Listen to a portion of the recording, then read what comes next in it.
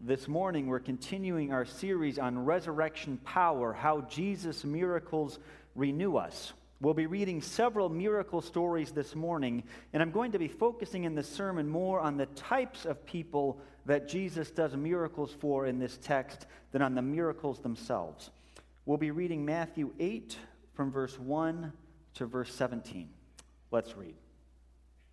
When he came down from the mountainside, large crowds followed him.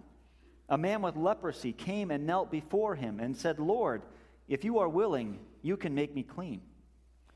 Jesus reached out his hand and touched the man. "I am willing," he said, "be clean." Immediately he was cured of his leprosy.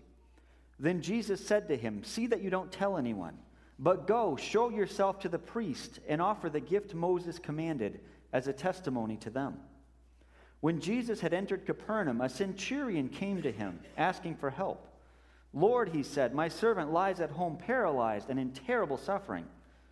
Jesus said to him, "I will go and heal him."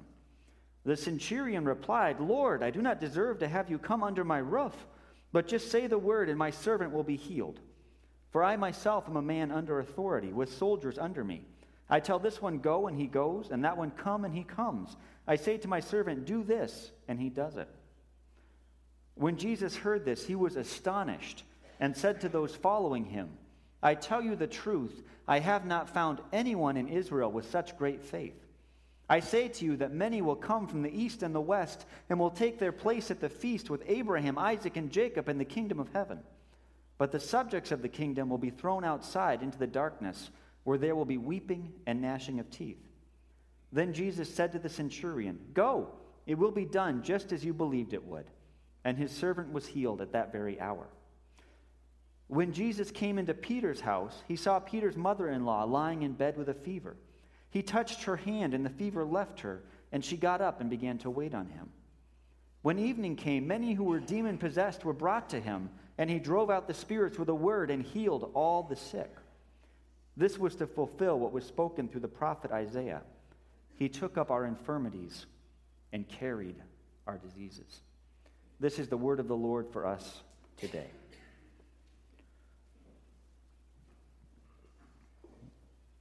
Our first point for this morning is that Jesus heals the unclean. Jesus heals the unclean. Bill Bryson is a well-known travel writer, and several decades ago he spent some time working in one of the mental health wards at a small-town hospital in England.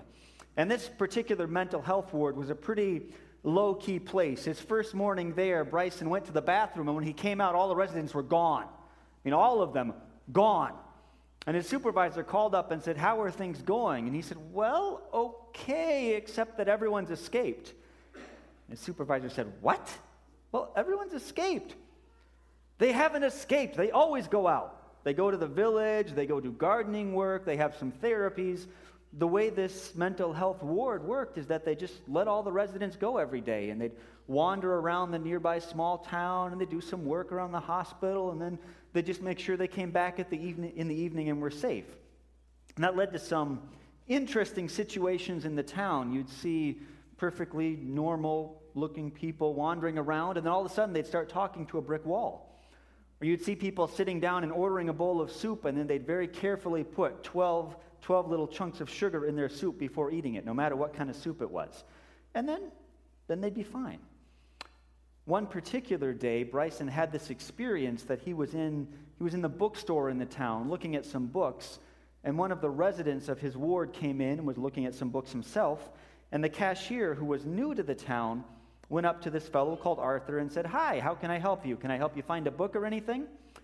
And Arthur was a very dignified, distinguished-looking man, but the reason that he was in a mental health facility and the reason he needed to be there was that he could not stand it when other people spoke to him.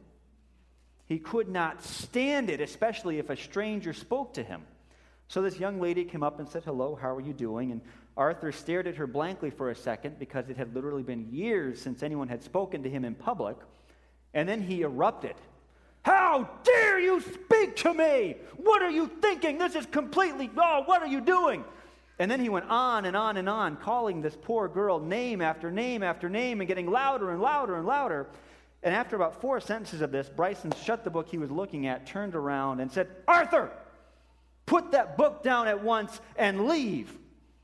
And Arthur was actually a pretty gentle soul, and all you needed to do was speak to him firmly, and he would comply. So he put the book down, quieted down, carefully walked out of the building. And this poor shell-shocked girl and Bryson stare at each other for about 15 seconds, and then the door opens, Arthur peeks his head in and says, "Can I still have my pudding tonight?" And Bryson, at his regal best, says, "I haven't decided yet. We'll see how you behave for the rest of the day. Now go home." And Arthur leaves, and life just goes on. That was life in that particular small town. Regular folks, somewhat more unusual folks, just hanging out together. And sometimes you had a little bit of tension, but by and large, everything just kind of worked. But a few years after that, that particular building pretty much burned down. And so they had to move all the residents to another hospital. And they got to be a lot more restrictive. They had to always stay on the hospital grounds. And then as time went by, they didn't really like people wandering into waiting rooms and talking to the walls and doing other kind of out there things. So they ended up with all these people who used to have the run of the town being confined to a locked ward. And a lot of them over time just shut down more and more. More and more, they didn't have anywhere to belong. More and more, they were pushed out, pushed to the edges, kept away from other people. Now, I'm not a mental health expert, and neither is Bryson. I don't know what the right answer is for that kind of situation. But there is something about us as people. There is something about us that wants to push people away, that wants to keep people at a distance, that wants to say, we don't need to engage with this. It can go over there. Now, at Jesus' time, people with leprosy were very, very clearly kept at an arm's length. Back then, leprosy made people completely unclean. Physically unclean because they looked kind of gross. Socially unclean because they weren't allowed to be around other people. And even religiously unclean because they weren't allowed to participate in the religious rites of Israel. And this wasn't just that people had come up with this on themselves. The Old Testament itself, God's law, had declared that people with leprosy were somehow unclean, and they had to stay outside of the community. They had to be kept out there. The life of this leper at the beginning of Matthew chapter 8 is a life of isolation on every level. He can't be near people. He's being offensive, actually, to come into these crowds and to come near Jesus. As he was walking toward Jesus, you would have seen the crowd saying, "Whoa, whoa, get away from that guy. Don't let him touch you. He's contagious. He's going to make you unclean. Stay away." You can see the crowd just parting as he walks up. And then he comes to Jesus, and he asks Jesus to make him clean. And Jesus reaches out his hand and touches the man. Now let me play that for you again. Everyone else in the crowd is going, "Whoa, whoa, get away, don't touch me." And Jesus reaches out to this man, and he touches him. He touches this unclean man. This man who everyone else wanted to keep as far away as possible. And what's more, Jesus makes this man clean. Usually it would be the uncleanness that would be spread. But in this case, it's Jesus' holiness that is contagious. It's Jesus' holiness, his perfection, his purity that reaches out and makes this man right, and makes this man clean. And it's not that Jesus does away with the categories of clean and unclean. He doesn't look at this man and look at everyone else and say, "He's fine how it is. All of you get over it." No, Jesus takes this man who is unclean, and Jesus transforms him. He moves him from this category of being unclean and broken and unacceptable and worthless and whatever other label you want to put on him. And Jesus moves him to a different category of being clean, of being accepted, of being valuable. Jesus changes this man's reality. And Jesus still does that. We experience uncleanness in different ways today, but Jesus still makes us right. For whatever comes for each of us after the sentence, I feel unclean because, or I feel not right because, or I feel worthless because my grades aren't good, because I can't let go of my anger, because I was abused, because I had an abortion, because I was divorced, because I can't face the day without alcohol, because I've made a lot of unethical choices at work. Whatever comes for you after that beginning, I feel unclean because, Jesus can reach out and make you clean.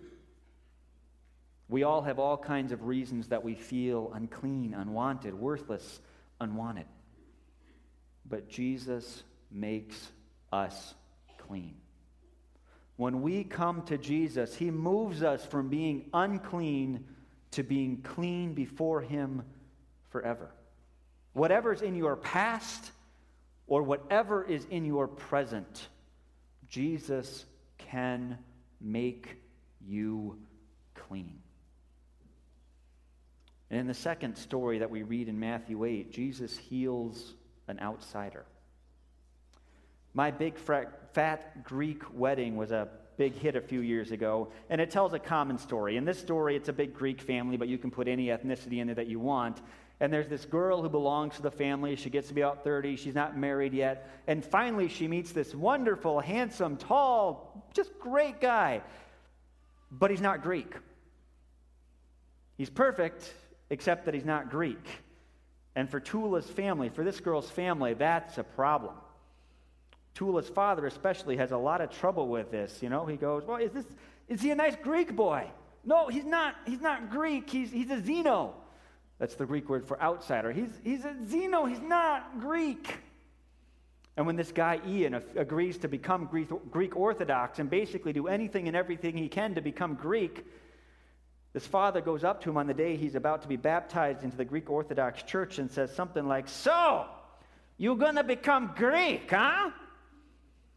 And most of the movie is about this family just struggling to deal with this Xeno, with this outsider, with this guy who does not belong. And then finally at the wedding, a couple of the aunts are talking, and one of them looks at Ian and says, oh, look at his hair. Look at his clothes. He looks Greek. He looks Greek. And finally he's okay because he's given up on who he is and he's become one of them.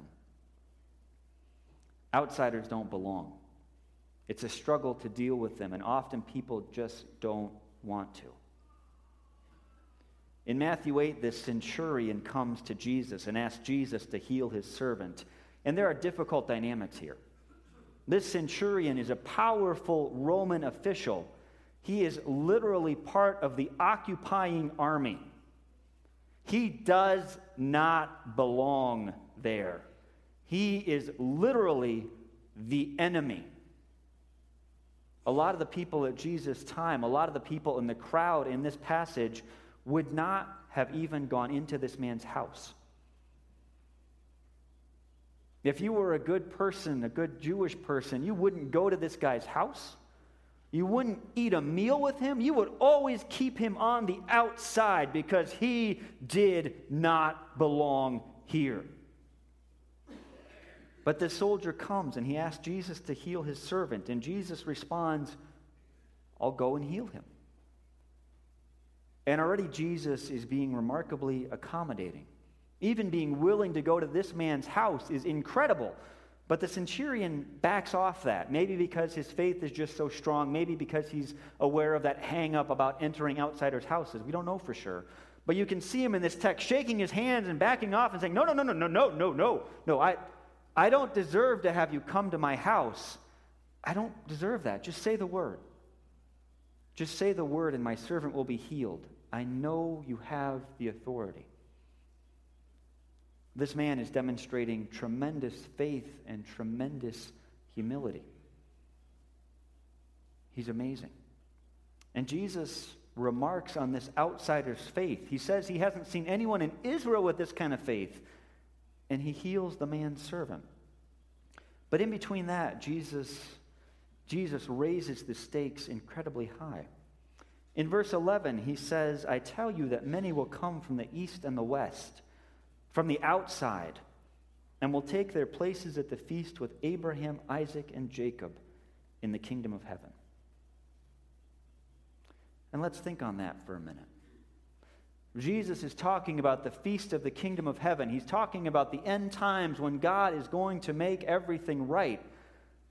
And Jesus has put Abraham, Isaac, and Jacob there. And if you were a Jewish person, those were the people you wanted to be like, and those were the people you wanted to be with. And to be with them in the kingdom of heaven was the greatest possible thing. And what Jesus has just done is he's taken an outsider like the centurion. He's taken all kinds of outsiders, and he's put them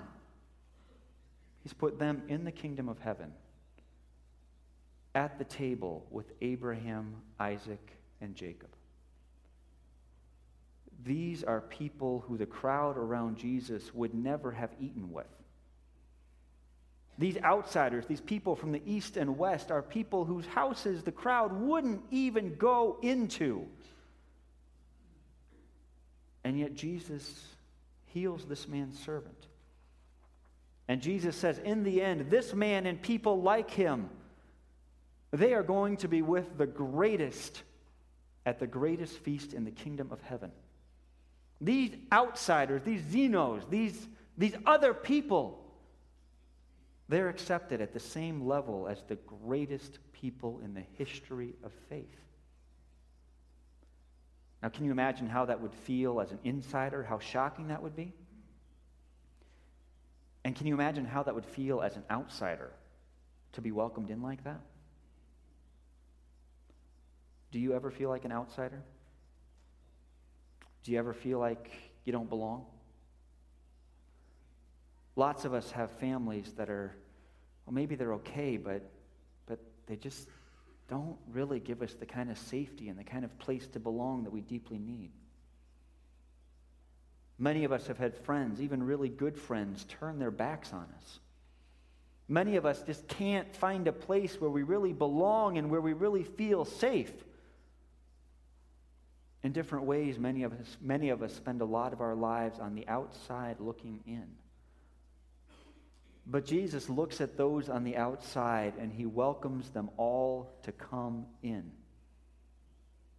Again, whatever's in your past, whatever's in your present, Jesus welcomes you and he gives you a place to belong. When we're on the outside, Jesus brings us in. And third, in this text for today, Jesus heals the less than. Jesus heals someone who is seen as less important, less significant, not really worth his time. When I was in elementary school, we'd often play soccer at recess, and we had this great tradition that is replicated, unfortunately, in elementary schools all over the world, that there'd be a couple captains, and then we'd line up, and the captains would go back and forth picking who they wanted to be on their team. And I don't know how it worked at your school, but at our school, the last two guys were always the fat guy with asthma and the little kid with glasses, right? No matter who, it was always the fat guy with asthma and the little guy with glasses. And at our school, actually, those were two of my best friends. The fat kid, Joshua, was the nicest guy I've ever met. I mean, you could probably kick him in the knees, and 5 minutes later, he'd help you carry your stuff. And Brian was he was a small kid, sure, and he could be a little annoying sometimes, but he was the funniest guy in the whole class. They were wonderful to be around. But when recess time came, when soccer time came, they were always at the bottom of the ladder because they were too slow or too whatever. And no matter what they did, they were always picked last. They were always looked down on.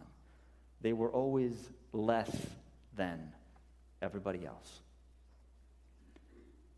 At Jesus' time, in this story that we read for today about Peter's mother-in-law, at that time, women were always less than.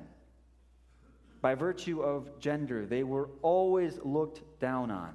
They were always at the bottom of the ladder of status. And back then, honor and status mattered far more than we here, I think, can really grasp.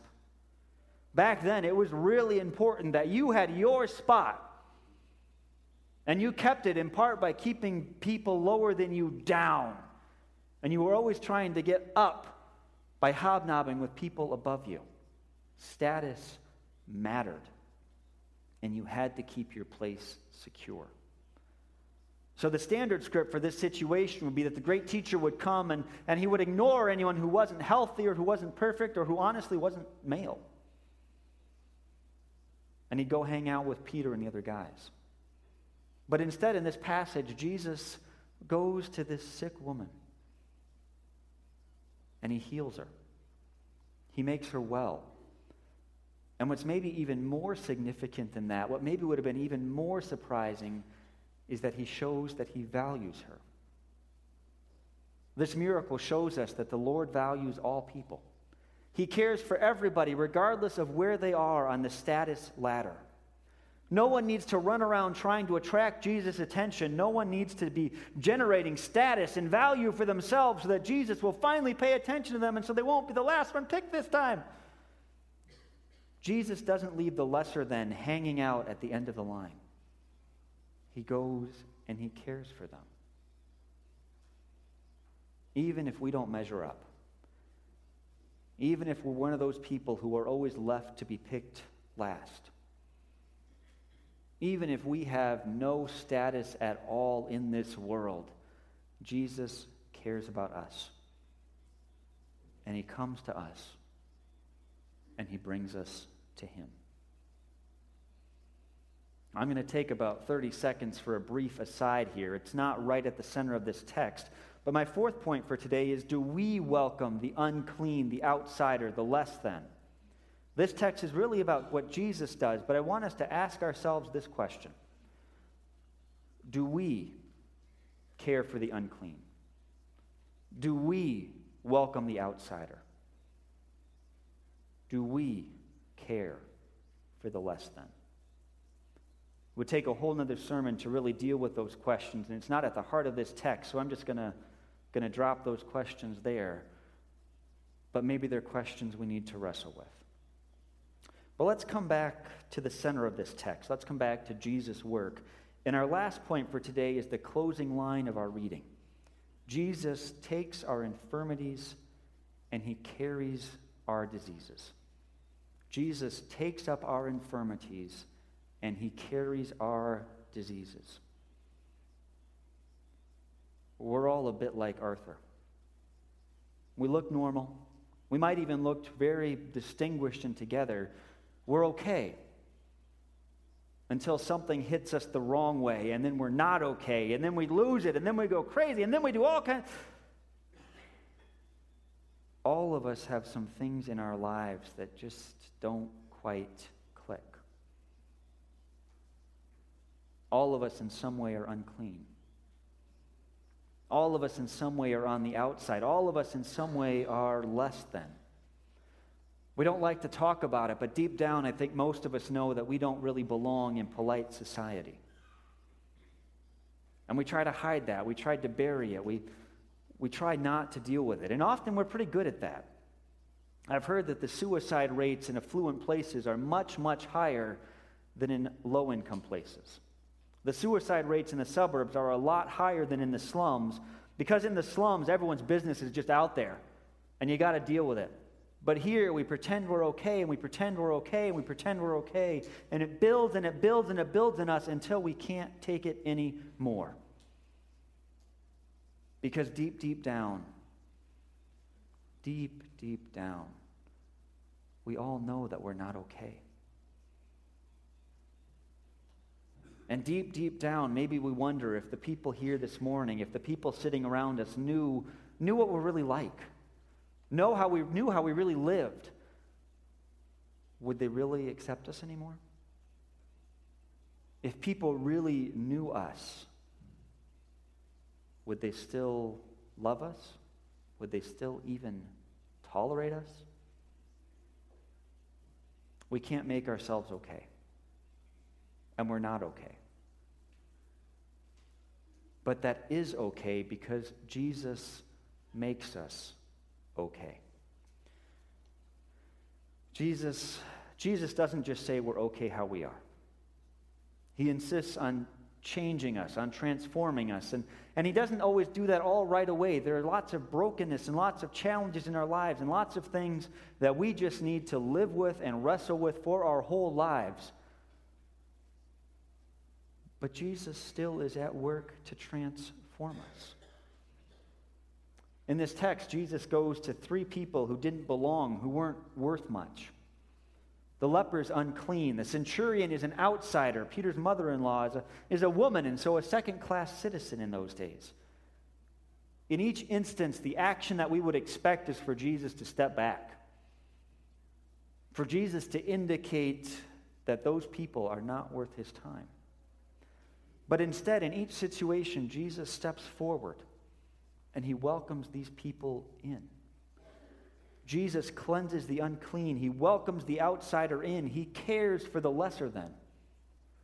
Jesus takes up our infirmities, and he carries our diseases. Each of these miracles that we see in this text are ultimately signs of the cross. Each of them are a sign of Jesus taking on our burdens and our brokenness and dealing with them forever. On the cross, Jesus became unclean so that we could be clean. On the cross, Jesus was rejected so that we would be accepted. On the cross, Jesus became lesser than the least so that he could claim all of us as his own. Jesus knows our challenges and our craziness. He knows our darkness. He knows our quirks. And he still loves us.